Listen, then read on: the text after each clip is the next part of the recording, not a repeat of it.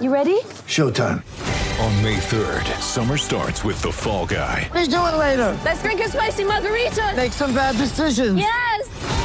Audiences are falling in love with the most entertaining film of the year. Fall Guy. Fall Guy? Fall guy. That's what the poster said. See Ryan Gosling and Emily Blunt in the movie critics say exists to make you happy. Trying to make it out? Nope. Because I don't either. It's not what I'm into right now. What are you into? Talking. Yeah. The Fall Guy. Only in theaters May 3rd. Rated PG-13. Hello and welcome to the Everything is Black and White podcast. It's time for the match review. Newcastle have drawn 1-1 with Watford up at St James's Park, and it's a missed opportunity for the Magpies to get out of the relegation zone. Had they beat Watford, they would have brought the London side into the relegation zone and leapfrogged them, and the result made slightly worse with the fact Norwich beat Everton. So the bottom of the table reads like this: Watford 17th on 14 points, Norwich now in 18th on 13, Newcastle in 19th with 12 points, and Burnley bottom of the table on 11, but Burnley have only played 17 games. And relegation obviously was a massive fear for Newcastle United and Eddie Howe, but you just feel that fear has gone up to another level after not just the result today, but the performance. It was really alarming. Watford hadn't kept a clean sheet in a very long while, and Newcastle really did not threaten them at all. They had only one shot on target, and that was the goal that came from Alan St-Maximin just after half-time. Superb bit of individual skill by the Frenchman. He acted on an error from the fullback, got into the box and fired low into the left-hand corner. Now, Newcastle did have opportunities in the first half. Joe Linton smacked one off the bar and put one wide as well, and he probably should have scored. But Newcastle never really threatened Watford all that much, and I think what came out of this game are two things, and two things we already really knew. They need some defensive additions, and that's what they're aiming to get in the market. Obviously, with Diego Carlos and Botman, they're the two men they're going after. It doesn't look like Botman's going to happen. We knew this earlier this week, and now the Lille president has come out and said he's not for sale, so it's going to take a massive bid for him. Equally, Seville don't want to sell Diego Carlos, so it'll be interesting to see what happens there. But they need, in the week coming before that Leeds game next Saturday, they need to get in at least one central defender, because yet again today their frailties at the back were shown. It was a great header from João Pedro with 2 minutes to go on the clock, but he wasn't challenged in the air. He outjumped Jamal Lascelles, and you just think, if we've got a bit more of a towering defender there, could he have stopped it? It's all, I guess,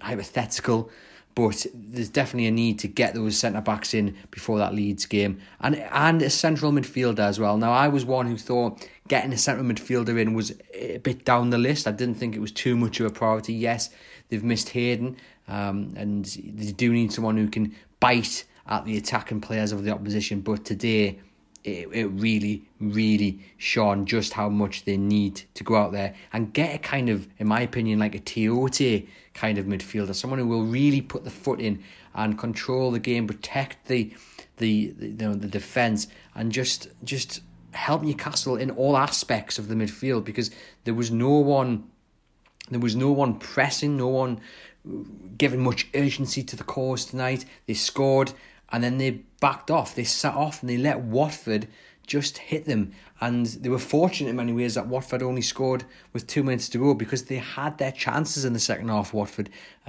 Pedro was a real nuisance. A few headers and chances which were easy saves for Dubravka, but a striker with a bit more quality would have put them away. Josh King threatened. He forced Dubravka into a really good save, and Musa Sissoko, a man who split opinion while at Newcastle United. Obviously, he moved on to Spurs, and then he headed to Watford. I think he's a captain now.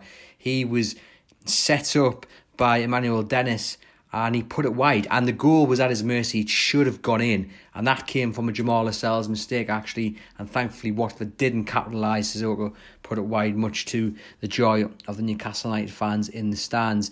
But Watford, for all they were poor in the first half, were the better side in the second half, and questions need to be asked of Newcastle. Is it nerves? Is it a lack of a game plan? It is really alarming, and I do worry how they get out of this situation, because if you can't beat Watford, who have lost their last 7 on the bounce. Who on earth are you going to beat? Are they going to go up against Leeds and give them a game? Because after that comes, Everton, isn't it? It's really, really worrying. It was already worrying, but like I say, I just think tonight's result just takes it up to another level. I mean, you talk about Newcastle United chances. We've mentioned there the fact they hit the bomb and Joelinton put one wide. Wood didn't really get a chance to show what he's all about. There was a little bit of a penalty appeal on 40 minutes. It did go to the VAR. Samir, it looked like he'd bundled him over.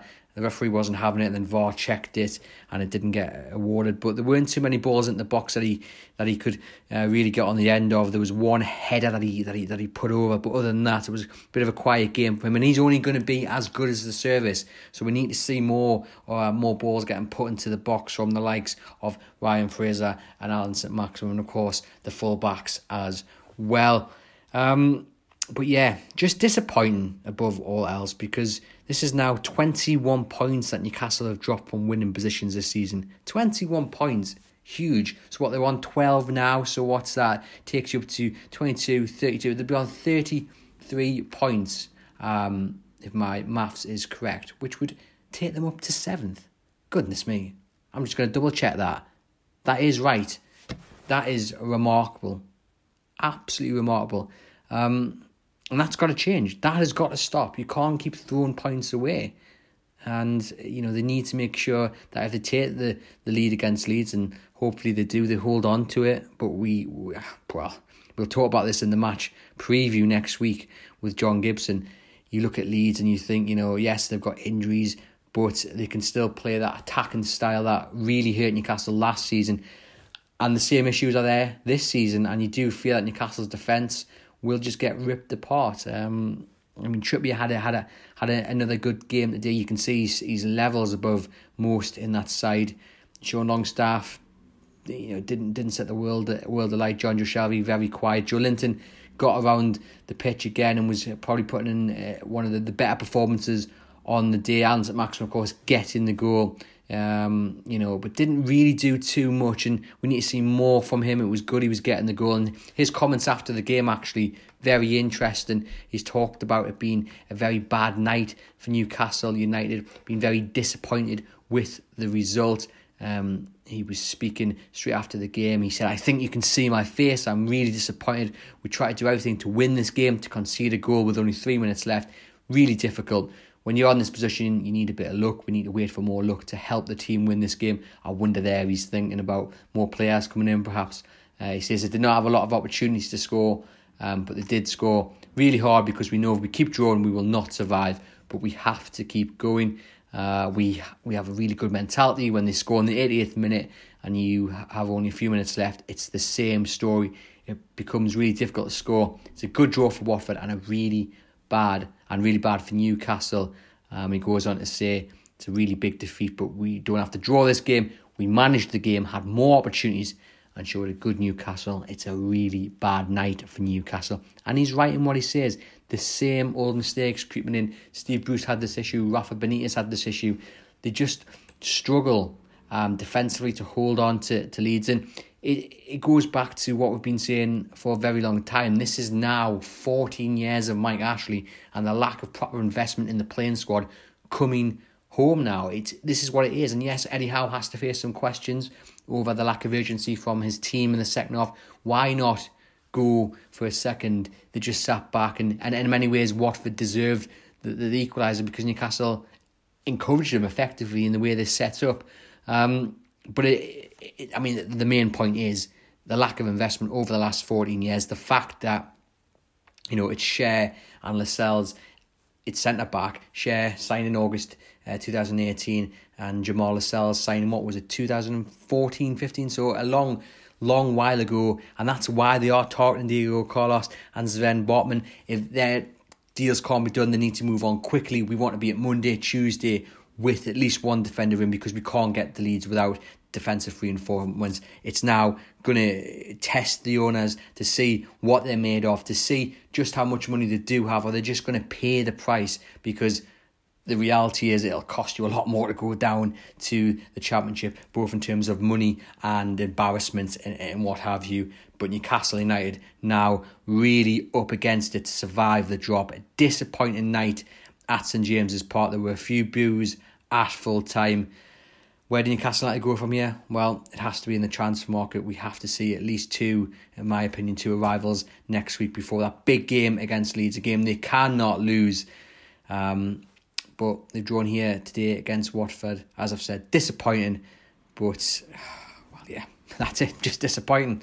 Do head over to chroniclelive.co.uk where you can keep up to date with all the latest Newcastle United news, including all the reaction from this afternoon's game.